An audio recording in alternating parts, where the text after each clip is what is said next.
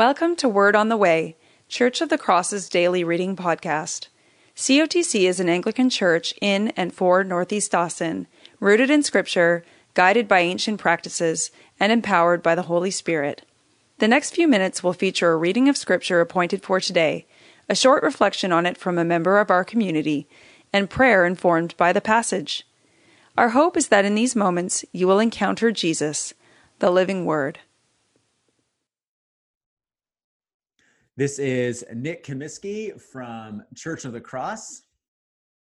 And I'm Remargo Yancey from Grace Meridian Hill in Washington, D.C. And our reading today is Exodus 31. Then the Lord said to Moses, "See, I have chosen Bezalel, son of Uri, the son of Hur, of the tribe of Judah. And I filled him with the Spirit of God, with wisdom, with understanding, with knowledge, and with all kinds of skills, to make artistic designs for work in gold, silver, and bronze, to cut and set stones, to work in wood, and to engage in all kinds of crafts. Moreover, I have appointed Aholiab, son of Ahisamach, of the tribe of Dan, to help him. Also, I have given ability to all the skilled workers to make everything I have commanded you: the tent of meeting, the ark of the covenant law with the atonement cover on it, and all the other furnishings of the tent, the table and its articles, the pure gold lampstand and all its accessories, the altar of incense, the altar of burnt offering and all its utensils, the basin with its stand, and also the woven garments, both the sacred garments for Aaron the priest and the garments for his sons when they serve as priests, and the anointing oil and fragrant incense for the holy place. They are to make them just as I commanded you." And the Lord said to Moses, "You are to speak to the people of Israel and say, above all, you shall keep my Sabbaths. For this is a sign between me and you throughout your generations, that you may know that I, the Lord, sanctify you. You shall keep the Sabbath, because it is holy for you. Everyone who profanes it shall be put to death. Whoever does any work on it, that soul shall be cut off from among his people. 6 days shall work be done, but the seventh day is a Sabbath of solemn rest, holy to the Lord. Whoever does any work on the Sabbath day shall be put to death. Therefore the people of Israel shall keep the Sabbath, observing the Sabbath throughout their generations as a covenant forever. It is a sign forever between me and the people of Israel, that in 6 days the Lord made heaven and earth, and on the seventh day he rested and was refreshed. And he gave to Moses, when he had finished speaking with him on Mount Sinai, the 2 tablets of the testimony, tablets of stone written with the finger of God." This is the word of God.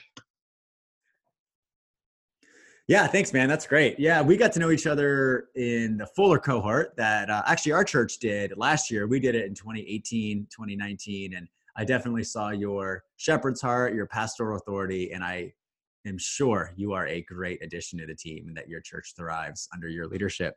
All right, well, let's jump into the passage. Exodus 31. I did not choose this passage because I like to pronounce Hebrew names poorly. I chose this passage because it says a couple of really interesting things. One about the theology of work and one about the Sabbath. But before we jump in, let me just set this passage within the wider book as a whole, because it can be kind of confusing. The book of Exodus, of course, is a very familiar book to us because of the Exodus, when the Israelites were oppressed and enslaved, and God freed them through Moses. But that only takes up the first 12 chapters of the book. And then chapters 13 through 18 is a lot of very famous instances as well. We have the crossing of the Red Sea, and then quail and manna in the wilderness, the water from the rock. But the latter half of the book of Exodus, starting in chapter 19, is about the law. Chapter 19 through 24, for instance, God gives them the law. And then in chapters 25 through 30, God gives them very detailed instructions about how to build the tabernacle, this mobile sanctuary that enabled the presence of God to accompany the children of Israel through their journey. And then here in Exodus 31, God, in the first half of this chapter, describes the anointing, the gift of the Spirit that he gives to Bezalel and Aholiab to equip them to build the tabernacle. Now, Yancey, you know more about the Bible than I do. I'm not telling you anything you don't know, but just with that context in mind, I would just love to hear you as a pastor in DC. You pastor people for whom work is definitional. Their life is about their career and the good that they do for the world. So how have you navigated pastoring people who work is so important? Any just thoughts in general about a theology of work and how you think through these topics? Absolutely, Nick. I would love to speak to that. One thing that I think about is how hard the people do work, that are part of our congregation. A lot of people flock here because they want to make a change in society and, quite frankly, in the world. And what I love is that we have believers and non-believers flocking to DC to do that. So there's a moral sense of doing good, God's common grace. But for those who are children of God, those who believers that come here, they come with a particular biblical mindset, and they want that to be nurtured. They want to know that what they are doing is for the glory of God and for the kingdom of God. And as they work hard with, be in policy or some nonprofit, one of the reasons they come to church from week to week because they are hungry for the gospel, for something to fuel them, as they go back and do their work. And then for a biblical perspective on how to see the world, because a big thing in the life of our church is prayer, or coming around the word and understanding what God is saying about principles of life, and also to be refreshed through fellowship. And so folks in the life of our church are able to go deep within the word of God and they fellowship with one another so that they are revived after being out, working. But one thing that I encourage people towards is to see their work as an extension of their ministry, of their calling to Christ. Because as they go out there and work 8 hours a day, they're having an impact to be salt and light in the midst of their colleagues. Not only what they're doing matters, but who they are matters, and how they are being with people in their workplace matters. And so I try to encourage people to have this perspective that there is not a division between what you do here to volunteer in the life of our church with how you're working out there. All of it is under the gaze of the Lord, and needs to be done with the perspective of, hey, I'm Jesus with me here, and I'm moving out by the power of the Spirit, as we see from the text. Yeah, God had endowed them with the Spirit for a particular purpose, and I think is no different from those who have a relationship with Jesus and who have the Holy Spirit wherever they go. The thing about these two gentlemen and these workers is that God placed the Spirit upon them for a period of time, but then, took the Spirit off, But for us who go out and work, whether it be with our hands or with our pen, the Spirit is with us everywhere we go and all that what we do. And so those are some of the things that we try to encourage, in terms of having how to merge faith and works together. I don't think we have to work hard at it. I think it's more of a saying that this is an overflow in terms of how Christ is active, how I'm believing the gospel, and what I believe he's doing in the world already, through me and how he's calling me to be salt and light before others, and in the creativity that I bring to my work. I love that. I love that idea that, how much more do we have the Spirit? God did that for Bezalel and Aholiab, but we have that much more as followers of Jesus. That's so good. Mm-hmm. All right, man. Well, let's pivot and talk a little bit about Sabbath. So you are a pastor, you are a counselor, and you're doing that in a city that moves at a breakneck pace. But you're also a father. We were talking before the recording about you welcomed a new child into your family, you and your wife. So you have 4 kids. So I'm sure rest and the priority of rest is something you've thought and maybe lamented. And so I'd love for you, and as your own personal life, but also as a mental health professional and as a pastor, how you've seen rest or the lack thereof play out in your life? Yeah, I appreciate that question, particularly, as we think about mental health and spiritual health, really emotional health and spiritual health and physical health too, right? One thing I think about is that, man, life, there are so many great things about life that we can give our time to. We think about our hobbies and how we love to go and do things.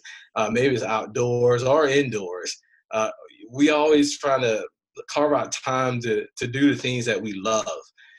And then there are times where we think about uh, our work per se, and think about, man, this is a project I want to be on. I want to burn the midnight oil on this, And so it's like, because of the goodness of what we have in life, I think that's when people begin to say, I don't have enough time in a day to do all that I want to do. Totally, yeah. It's like having that cherry pie or having that dessert. It's like, I want all of it. And God in his wisdom gave us limitations. He gave us limitations because we're not meant to do this alone. We're meant to do things in community and within their times and seasons. Well, there's a time and season for rest. And God built that right into the fabric of the world, that he would give his people this gift, something that he delighted in and enjoyed, and as the text says, was refreshed by. After he did his work, he was refreshed by stopping, and observing the work that he had done. And for God, of course, it's beautiful, right? And I think in a similar way, from week to week, we can stop. We can say, okay, I can lay down the work, because God cares about me. He's given me a day to set aside so that I can just lay it down, reflect on his goodness, and be recharged by him.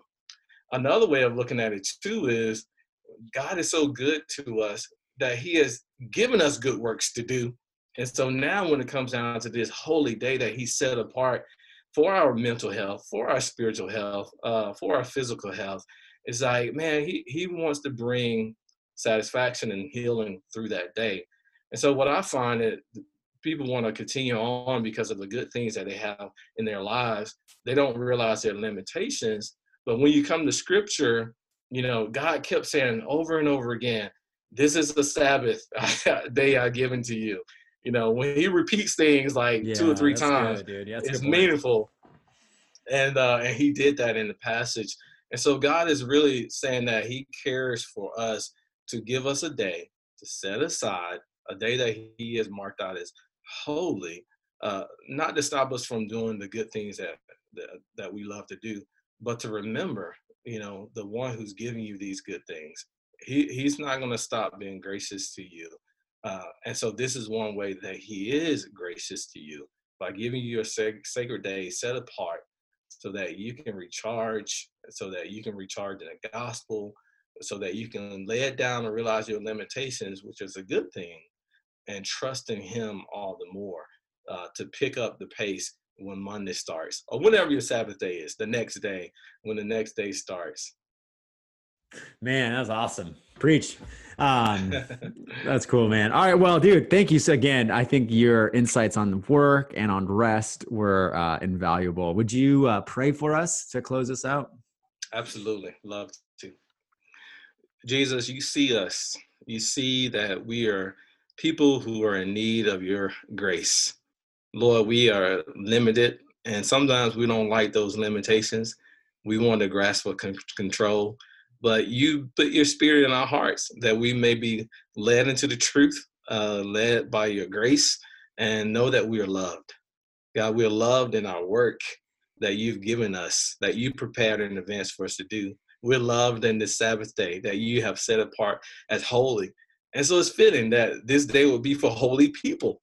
And so, Jesus, I pray that we can take this to heart and humble ourselves before you.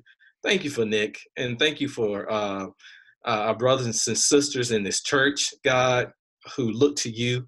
And God, I pray that you will use this podcast, this word that we've been able to bring today for the good of your glory. In Jesus' name we pray. Amen. Thanks for listening. Check out cotcaustin.org to learn more about our community or to connect with us further. You can also follow us on Facebook and Instagram. Go in peace to love and serve the Lord.